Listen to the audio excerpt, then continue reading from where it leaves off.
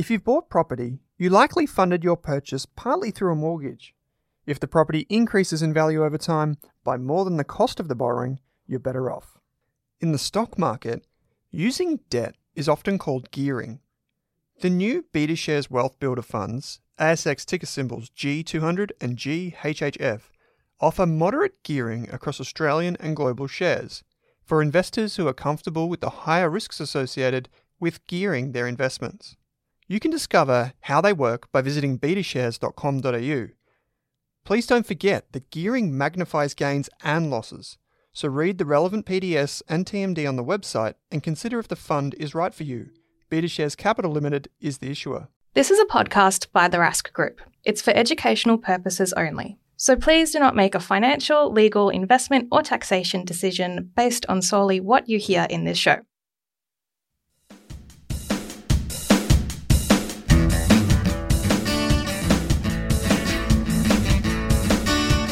Welcome to the Australian Property Podcast. We're on a mission to be Australia's most trusted property podcast. I'm Owen Rask, founder of the Rask Group. I'm Pete Wargent, author and buyer's agent. I'm Amy Lunardi and I am a buyer's agent. I'm Chris Bates, ex-financial planner and mortgage broker. Together, we'll take you through every step of your property journey. From first home buyer to decades of property investing.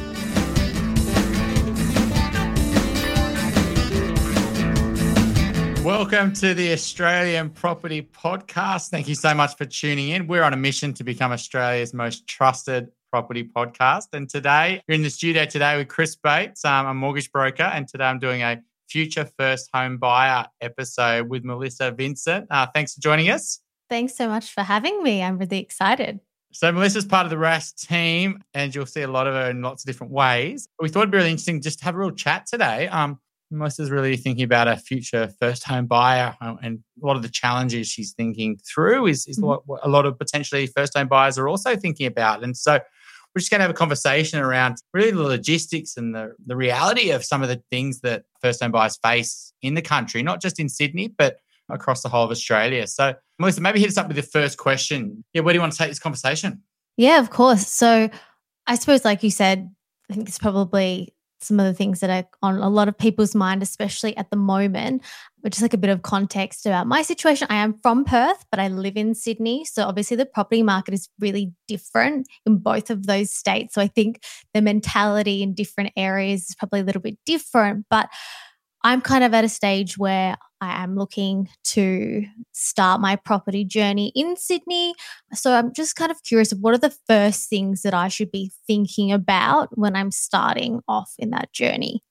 So it's you've kind of already hit the nail on the head a little bit. The first thing I'll ask as a broker, I mean, I was a financial advisor for a long time, so it's hard for me to not want to know a lot of detail, right? and I think that the first question I'd be wanting to know for yourself is like, so you grew up in Perth, you've moved to Sydney, like what is your sort of longer term plan, right? Now, this is not just for you, but it's for any first home buyer. Like a lot of people that are, going to a certain city for work, but ultimately they want to move back to their hometown or maybe they want to go overseas, etc. So the first thing I think what you really want to do is start to map out your life and, start to think, well, I'm going to be in Sydney for 3 to 5 years, but I ultimately want to move back to Perth. That changes your decision. But if you said, look, I'm actually, what? I really love Sydney. It's great for work prospects. I've got family here. I've got great friends. I love Perth, but I'm happy to fly back, for Christmas to see our family, etc. And I'm expecting to be here for, a good 5 to 10 years. Then that's the first thing to sort of think about.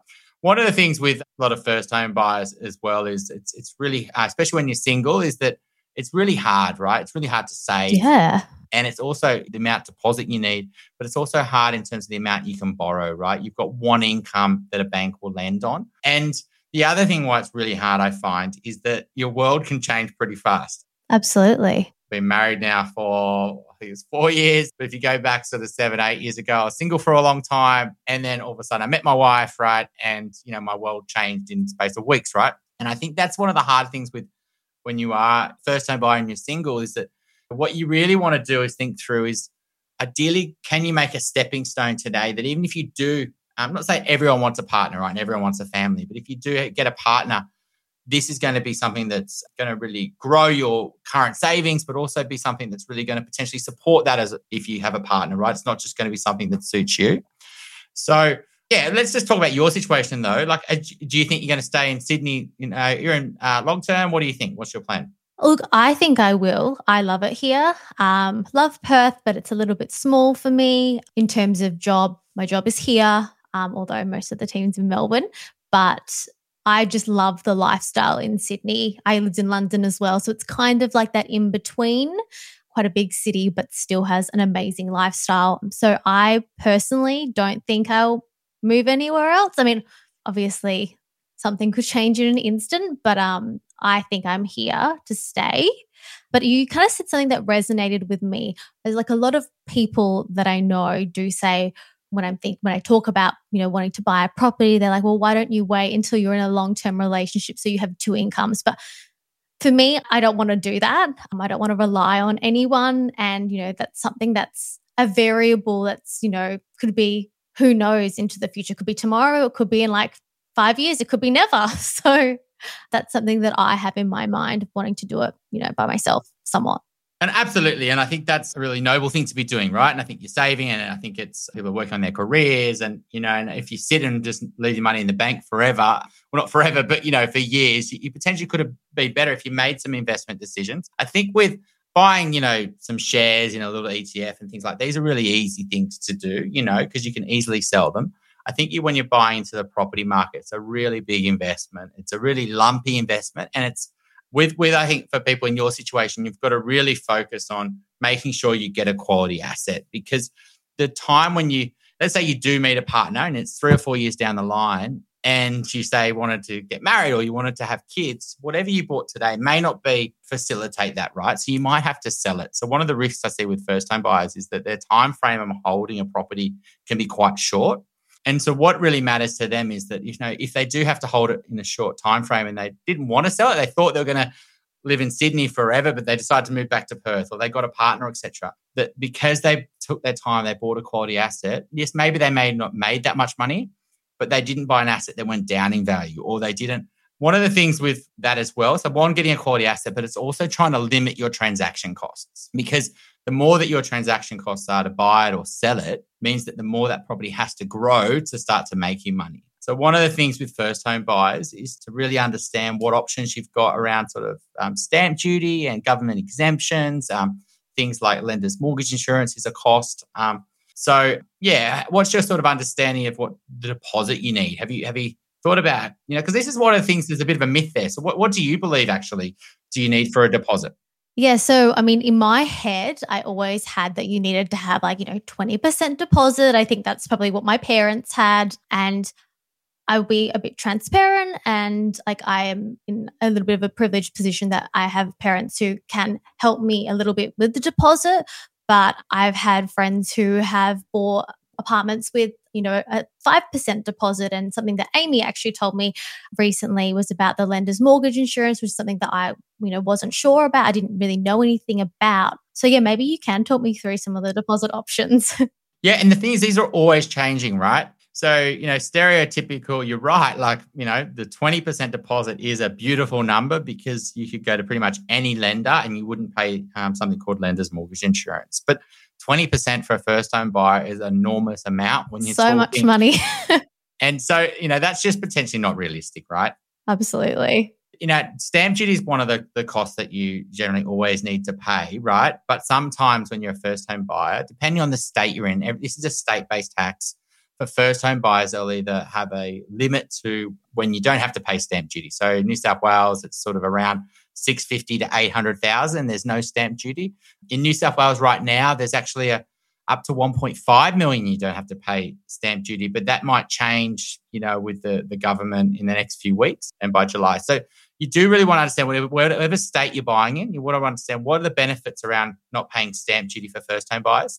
But let's say you do need to pay stamp duty. You really probably in your mind need to think stamp duty is going to cost me around 5%, right? Which is a lot of money. It's probably a bit less than that, but once you pay a few legal fees and things like that, an easy way to think about it, if I want to buy a property at $600,000, I need $30,000 for stamp duty. It's sort of not too far off that. Okay.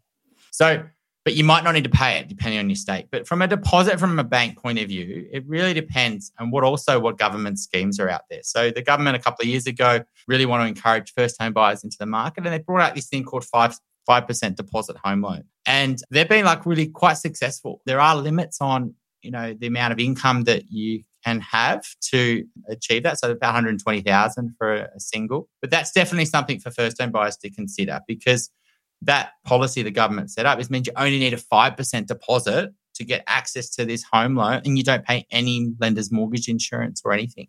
Wow. So but you have to have you have to be a citizen, or they're changing it to PR actually now, an income under 120. But let's say you can't get access to that scheme for some reason, and you're thinking 5% stamp duty. The deposit you really want to probably aim for after that is a minimum of 10% deposit. And the reason I say that is if you haven't got a 10% deposit, then your mortgage insurance is really expensive. We generally wouldn't recommend clients to try to buy at a 95% loan, because the mortgage insurance is huge. And I suppose at the moment, with there's so much uncertainty with interest rates and that sort of thing, it could put you in sort of a vulnerable position to be able to service those kind of loans and insurances.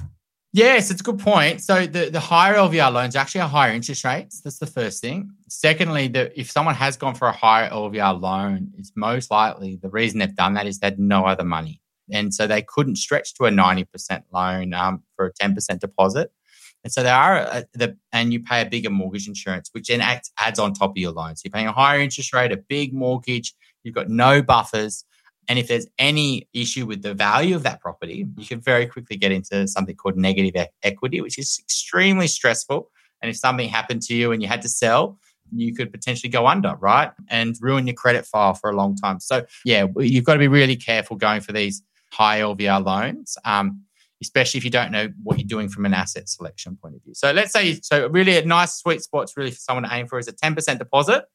And then hopefully you don't have to pay stamp duty, but maybe you do. So it's like if you do have to pay stamp duty, it's about 15% times your purchase price, which is still a lot of money, right? Yeah. Did I hear recently, this might just be New South Wales, but is there some sort of a new scheme, or it might not even be new, about apportioning your stamp duty over a certain amount of years, or have I gotten that totally off base? No, you definitely did. So this is something that the Liberal pushed through late last year, which is a bit cheeky of them, to be honest, because they knew there was an election, a few months down the line, and they pushed it through. And that meant that for first-home buyers up to 1.5 million, they don't have to pay stamp duty, but they pay an annual land tax. Now, right. Liberals lost the election quite comfortably, and Labor right now in Parliament, I'm pretty sure it's in Parliament like in the next week or two, they're going to debate it, and most likely it's going to get repealed, and it won't exist for first-home buyers in New South Wales, and it'll move to maybe up to about under 800,000 in New South Wales. You won't have to pay stamp duty. But yeah, that's the thing with first-home buyers. It's always changing. The government, the 5% deposit schemes didn't exist a few years ago, and certain professions. I should throw that in here as well. Like, so if you're a doctor or a lawyer, a chartered accountant, etc., you can go for a 90% loan and not pay lender's mortgage insurance.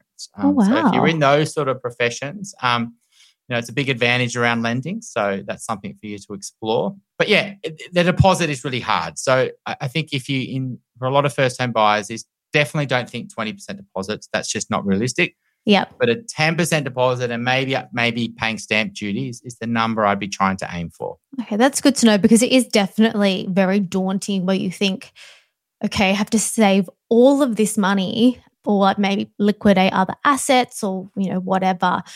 That's, from my personal point of view, when I think about mortgage repayments, that seems like something that I could be able to service, but getting that initial deposit is scary. Yeah, and it's really hard. It's like the hardest money to save. It's, incomes are still growing.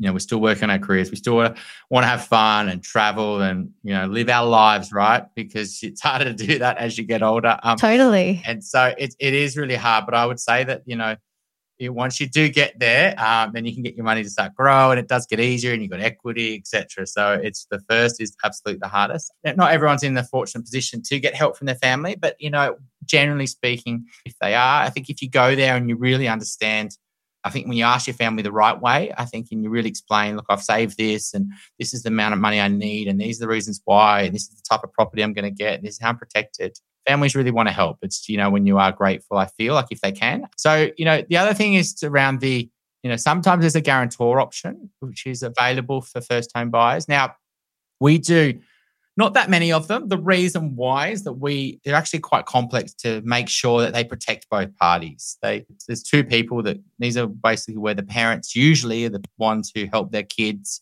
buy their first property. And, for the first home buyer, they actually don't need any money at all. They could actually purchase, because what happens is the bank will secure that loan against not just the property that the first home buyer buys, but one of the properties the parents have got. So it might be their home, it might be an investment property they've got.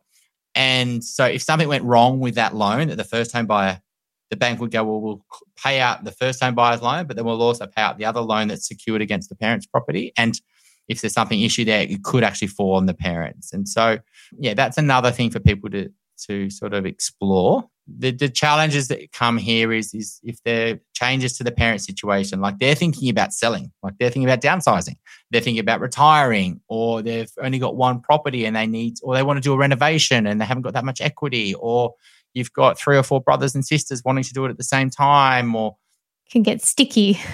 Yeah. So guarantor loans are, and also the type of property you're buying. If it's not a great asset, which you probably shouldn't be buying anyway, like you've got to be really careful because you're not just risking your money, you're actually risking your parents' money. And you don't want to be risking your relationship with your parents over a poor property decision. And not say you would, but I think you've got to be really careful around guarantor loans. Yeah, that makes sense. Well, I suppose that leads me to like sort of an add-on to that question is once I have a deposit and I'm starting to look for properties, and I suppose it kind of goes into the borrowing capacity or borrowing in general. What sort of a property should I be looking for? What if I can't find anything that I really like, but I find something in a nice area, but it's like a little bit of a fixer-upper? Is that something that I need to consider as part of my loan? What are the considerations there? And should you do it in the first place? Should you just get something that's good to go? Yeah, so probably the next thing, so you've got this deposit, but the first thing to really understand is how much money you can borrow, right? And how much you can borrow isn't determined on how much money you've got. It depends on how much money you earn. And borrowing capacity right now, it's 2023. We've got, interest rates, have gone up a lot, and borrowing capacities have come down really tight. And so you can only borrow around 5 times your income.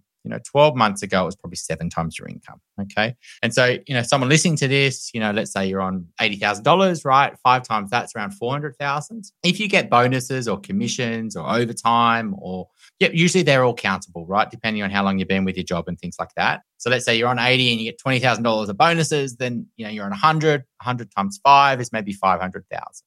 Yeah. And what if you have like a side hustle that, like I teach Pilates on the side, but you're kind of a contractor. How does that work in terms of adding that into your loan? Yeah. So the thing with all banks have different policies, right? So, and this is the thing that you've got to be careful on is that if you go into a bank, you walk into a Commonwealth Bank or NAB or something like that, you're going to get their policies, right? Whereas if you go to a mortgage broker, any broker, there's 19,000 of them, right? They can go access to, and every broker is pretty much exactly the same, right? They've all got access to the same lenders, pretty much identical, right? And so they'll go, okay, well, one bank will say, well, it's a contract. How long you had that contract?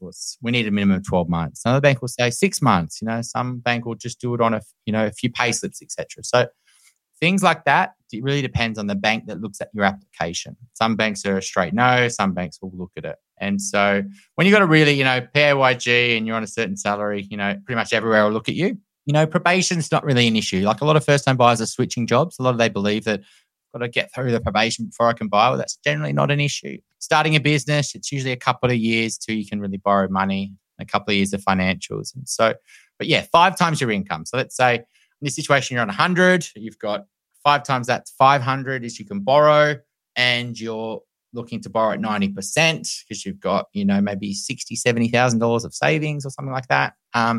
So you'd be looking at something maybe around sort of 550 or something in that scenario as your maximum. Right. And what would be also really valuable as a first-time buyer at that point is to go, okay, well, what would be my repayments? Yes. On that. Usually you're renting. And what would be my repayments, not just now, but what if interest rates went up? What if they went up another 1% or 0.5%? How much would my repayments go up? And so that's a real before you start looking at a property, you want to stay in this research, figuring it out, the logistics and the numbers first, before you then go, well, what's the right property to buy for that budget? You want to sort of make sure you can afford it first. Totally. Being prepared for all kinds of futures, not just the one right now. Yeah, that's right. So with the repayments number, so let's say your repayments are on a $500,000 loan. I've got a calculator in front of me. Let's say it's like $2,500 or $3,000 a month, right? A good thing for first home buyers is that might think, well, I'm already paying $1,800 a month now in rent, right? And my repayments are going to go to $3,000. And they think, oh, that's a big jump. What we really encourage for first home buyers or anyone really is to know, well, what's my $3,000 a month of my repayments? What is actually interest and what is actually capital? Right. Because the interest is kind of like rent. You know, interest is money you lose. It goes to the bank, but the capital is actually money that reduces your loan. And so it's actually like saving. And so when we look at those sort of numbers, yes, your repayments are maybe $3,000 a month, but maybe $2,000 of that is interest, which is very similar to your rent, $1,800 a month. And maybe the extra $1,000 was actually paying your mortgage off. And so for a lot of first-home buyers, I think it's really valuable to do that number. There are other costs to owning versus renting. So you might have to pay strata, you might have to pay insurance, you might have to do maintenance, you might have to that you don't have to pay as renting. But that's definitely a good, because a lot of people think, I'm only paying $800 a month rent. I've got to pay $3,000 in mortgage repayments plus all those costs. I might just rent. It's better off. Well, no, you've got to compare interest and rent a bit separate. Absolutely. I never thought of it that way, but it makes sense because it is something that you're building. It's yours. Yeah, absolutely. And you will sell one day, right? So let's say this first situation, like you might sell it in 2 years, right? You meet someone, you go, actually, you know what? We don't want an apartment. We want a house, or we want to move regionally, or we want to move back to Perth, and the only way to do that is to sell. And so that extra $1,000 a month you've been paying with your mortgage for the last 2 or 3 years, it might be $30,000. Well, that means your mortgage has reduced $30,000. So when you sell, you'll get that money back, assuming the property's gone up in value. And that's probably the next part of our conversation. Yes. Well, so about the fixer-upper, what's kind of the pros and the cons of that? Because I mean, living in Sydney, around the area that I live, you see a lot of beautiful apartments in a good location, but maybe the kitchen's not quite right or the bathroom's a little tired. What are your thoughts on getting something like that and fixing it up? Yeah, so I think for a lot of first-time buyers, jumping straight into the housing market, right, is really tough, right? Especially in our capital cities, Sydney, Melbourne, Brisbane, etc. So a lot of first-time buyers look at villa units, they look at apartments, they look at little potentially even townhouses, etc. And there's usually two types. There's the new builds, right, like the high-density apartments. And there's these things like low density or medium density, and they're like maybe built in the 60s and 70s Art Deco apartments, etc. So in Sydney, I think a lot of first-time buyers should be looking at those, little apartments. So you might be going in the inner west, or you might be going somewhere on the North Shore, etc. Depends on your budget, right? And versus, like a newer build, high density apartment, right? Where they're going to build more of them and there's potentially building issues and you can't add any value to them because they've been, built 10 years ago. They're not that super desirable to sort of families or downsizers. They're really just been a lot of renters in them, etc. So I think in Sydney, for example, I think a lot of first home buyers, a really good idea to look at those sort of older apartments, and absolutely potentially you might need to spend some money on it. It's always good to get something that's really solid. You do your building and pest, or in this situation, a strata report, and make sure there's no issues in the building that are going to cost you a lot of money. But then I think what a lot of first home buyers can do is they move into it and then they slowly add value to it over time. It's not a case of bang, you've got 100,000 left over, let's do the bathroom, the kitchen, etc. Generally, they rip out the old carpet, they paint it, they put some floorboards down, they change the lights. These small things that can, really make the place much more homely. And finally, maybe they get the strata approved and they do the kitchen or they do a bathroom and they make it a cute little place. Yeah, that makes sense. I mean, not something that's such a fixer-upper that it's not livable, but something that, you can live in and, eat like slowly do it up. That's something that I'm definitely looking at. I like things that have a bit of character anyway. So if you're in Melbourne, you might even look at like a little villa unit like that. I love them as a great little investment. They're like, so they're in like really nice sort of family suburbs. They might be in the east, or they might be in the Bayside, or might be in the lower north, or in the inner west around sort of Yarraville or something. And, there might be 4 or 5 little, brick villas, and they got a little courtyard or a little garden, and you got parking, and, they're in a quiet little street. And so they're amazing, because you're getting land, but also you're getting, a bigger place. You're not just getting this tiny apartment on a busy road. And when you add a little bit of value to it, a young family could look at it, right? Because it's like a good stepping stone for them. And so from a growth point of view, I think they do really well. And, in that situation in Melbourne, if you met a partner and you bought that, then, you could potentially stay there and have children because there's a second bedroom and things like that. And yes, that's something that a lot of first-time buyers look at. Yeah, that makes sense. And I think when people are looking, how much of a future lens should you really be having? I think you kind of touched on it before. Okay, how far in the future should I be looking for something that I want in the next 5 years? Or should I be looking for something that I want in 10 years? Because as you said, things can change so quickly. Look, I think it's hard. If you're in a couple, we really encourage them to try to plan longer term because you've got double incomes, you've got double the savings, and not try to buy something that suits you now that won't suit you in 5 years. Because, let's say that you want to live in the city as a couple now and then you want to have kids in 5 years' time. I think what ends up happening is they live the life today and then you go and try to upgrade and the asset you want to buy into has actually gone up more than what you just bought. And then you paid stamp duty and selling costs. And so you lived a life, but you haven't actually helped yourself financially. And so we really encourage people to think through if they're having kids and could they get a property that they could grow into, like a house that they could potentially renovate one day. And I mean, that was a client yesterday, they were trying to get a little in Brisbane. They were going to get an apartment, a 3-bed apartment, etc. And we were sort of encouraging them, maybe they should go a little bit further away, maybe spend a little bit more money, but get a house. And actually, that was in Melbourne, to be honest. And, a house that they could renovate one day because the renovated houses would be too expensive. So it depends on where you are in the first home buyer journey. And I think if you are in that sort of early stage of a relationship as well, we help lots of clients. I do think it really helps try to get that clarity, that confidence there, rather than I'm just going to go do this myself because I want to be independent. But then you're in a relationship as well. We had a client last year. It was a same-sex couple. She got a bit of inheritance, one of them, and but they've been together for a while as a couple, and she was going to do something by herself, and then we got them both on the same page, and they joined their incomes together, and they went out and they bought something together, and it's both theirs, and they're super happy and pleased. And so don't be too afraid of getting your partner involved, but you also then don't want to just do it yourself as well if it's not going to be the right thing, because in that situation, if she went and bought something just for herself, it wouldn't have been really what would have suited them both, because her budget was more limited. And so, yeah, it's a good conversation. It really depends on your situation. Totally. That makes sense. I'm really curious to know your thoughts on off-the-plan apartments. So I've heard great stories. I've heard terrible stories. So I have had one story with a friend of mine who she purchased an off-the-plan apartment and it was meant to be done a few months, 6 months into the future. She's been waiting for 3 years. And then I have another person who works in real estate and was selling off-the-plan apartments, and her argument was that, okay, if you're purchasing an off-the-plan apartment in 2023, but the apartment's not going to be ready until 2025, you're locking in a 2023 price, but for a property that's further in the future. So I think in her eyes, it was going to go up in value, but you don't have a crystal ball. You don't know what's going to happen in the future. So yeah, what are your thoughts on that whole scenario? Yeah. So the real people who make money on off the plan is that second scenario, right? So they buy at a really good time. It's all a timing thing, right? And they buy really well and the market shifts and they couldn't potentially afford to buy in 2023. They could afford to sign a contract because you don't pay for that. You just pay a deposit, right? They don't need the income. They don't need to get the bank lending, etc. All they need to do is pay a deposit and sign a contract, right?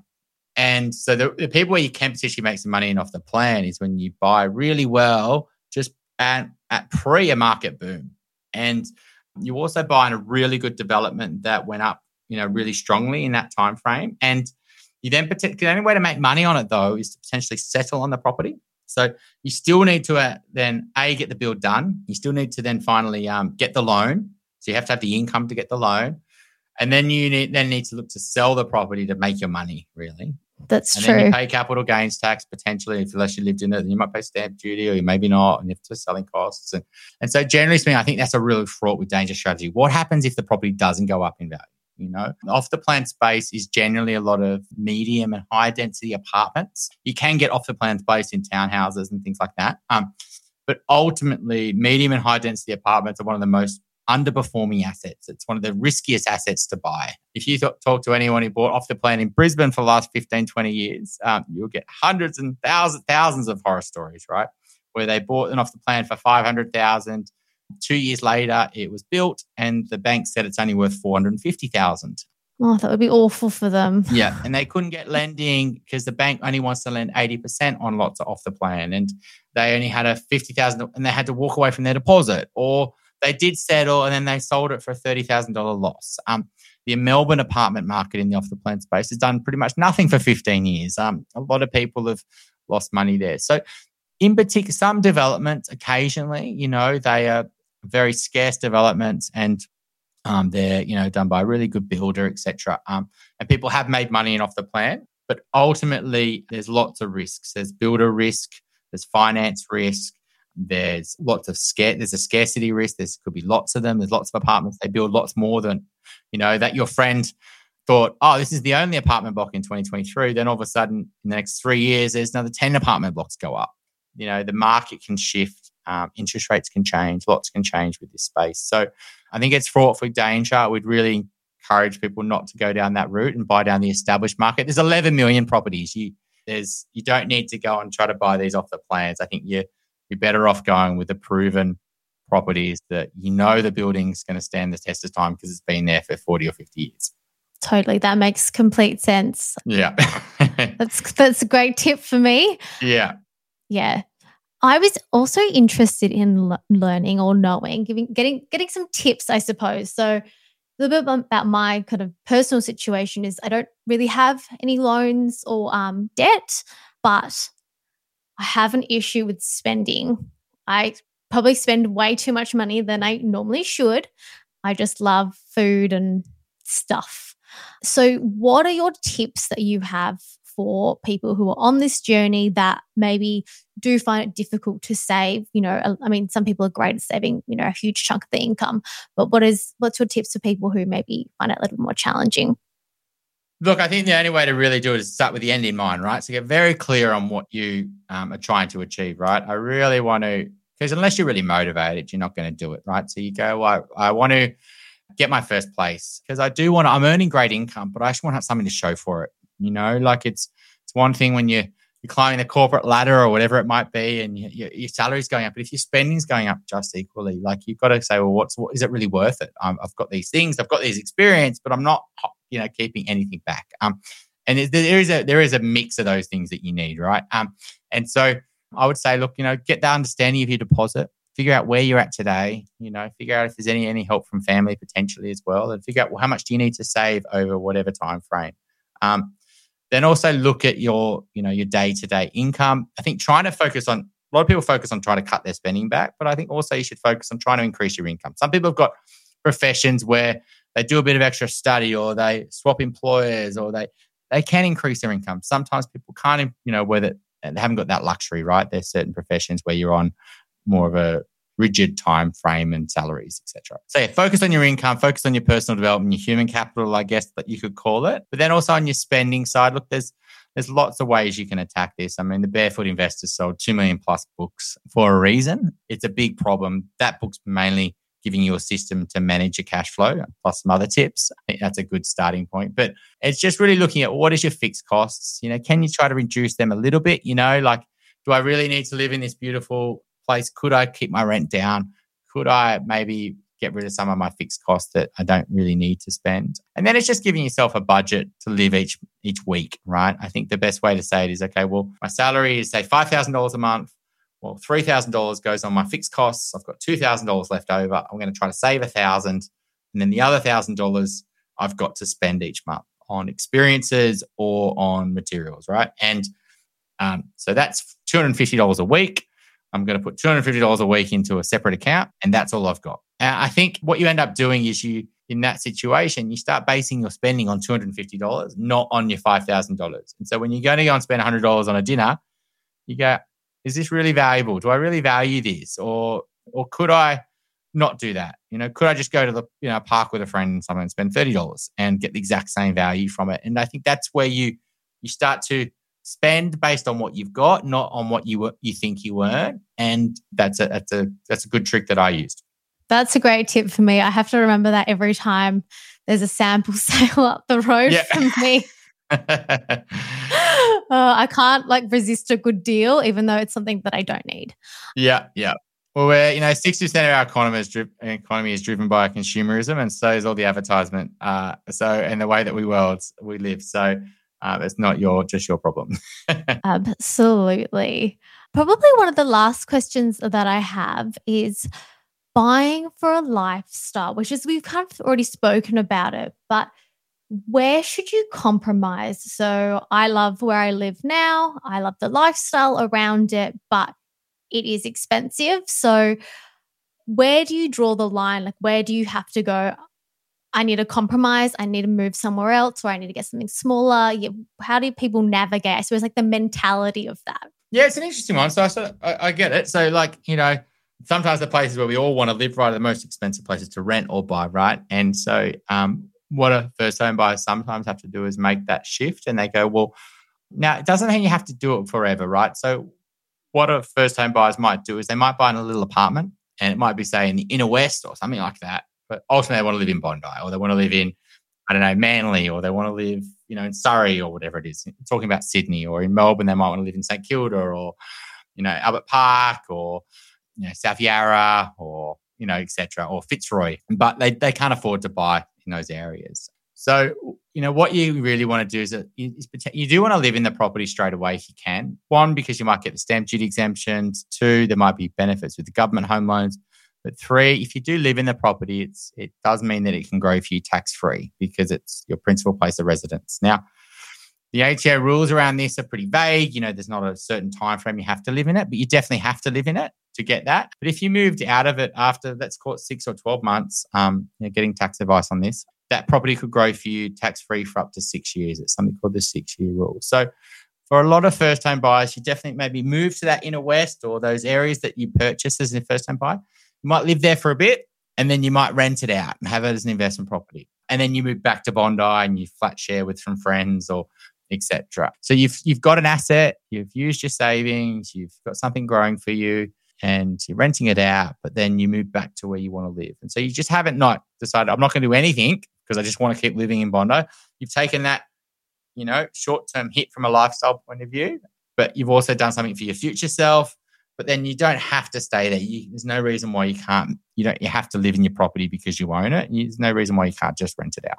That's true. That's really true. I suppose my final question for you is, when obviously you're a mortgage broker, you've been a financial advisor, when do you think is the right time for someone to talk to someone like you? Look, I don't think it's too early. I think really the what you want to do is just figure out, is there anything about your situation that a bank's not going to like? Sometimes people have made a few mistakes on their credit file. They're not forever, but at least you know about them. Sometimes you can get them removed. Sending letters. There's lots of companies that can help you with that. Right, so yeah, I didn't know that. Your credit files just might be the first thing you want to just make sure you're okay. You can even do that without seeing a broker. You can just do it online. But just understanding of your job, your income, what you can borrow, your savings, the current government schemes, I don't think it's anything too early. But you just want to then potentially say, okay, well, this is where I am today. How are things going to be in 12 months? What's going to happen with it? What can I do to improve my situation? And so, I don't think there's ever too early, but yeah. No, I love that. Well, you've given me some really good tips in terms of what things that I need to consider. And hopefully, I'm sure that other people probably feeling in the same boat will get some little nuggets of gold from you. Yeah, absolutely. And thanks to everyone listening to the podcast. And if you've got any questions, definitely email them through and check out some of the links in the show notes if you did want to talk about your situation. And thanks, Melissa, for coming on. It was a good chat. Thank you so much. Awesome. And thanks for listening. Thanks for tuning into the Australian Property Podcast. If you love the show, why not subscribe or leave us a review on Apple or Spotify? And if you want to work with me, Amy, Pete, or Chris, You'll find links in your podcast player to get in contact with us.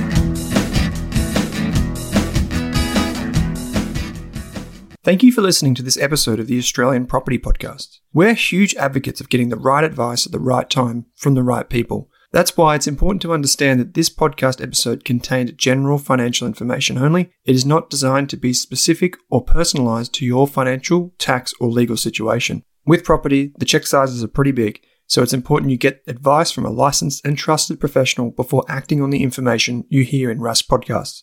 Thanks again for listening. For more than a decade, I've been hunting for the best investors and their methods, strategies, and tools for investing. After years in the industry, countless books, a few degrees, and 1,000 podcasts and live shows, I've rolled this accumulated knowledge into something called Rask Invest. If you've ever heard me talk about a core and a satellite, active and passive, true long-term compounding, or you simply want to know exactly how I would invest, now is your chance. Rask Invest is our new investment service, designed for all types of investors who want professional management of their core portfolio at a low cost from a team they trust. Rask Invest helps you automate your wealth creation and passive income. Simply click the link that says Invest with Owen in your podcast player to join one of our live platform walkthroughs or book a call with us. You can also view the Rask Invest PDS and TMD and get invested with me.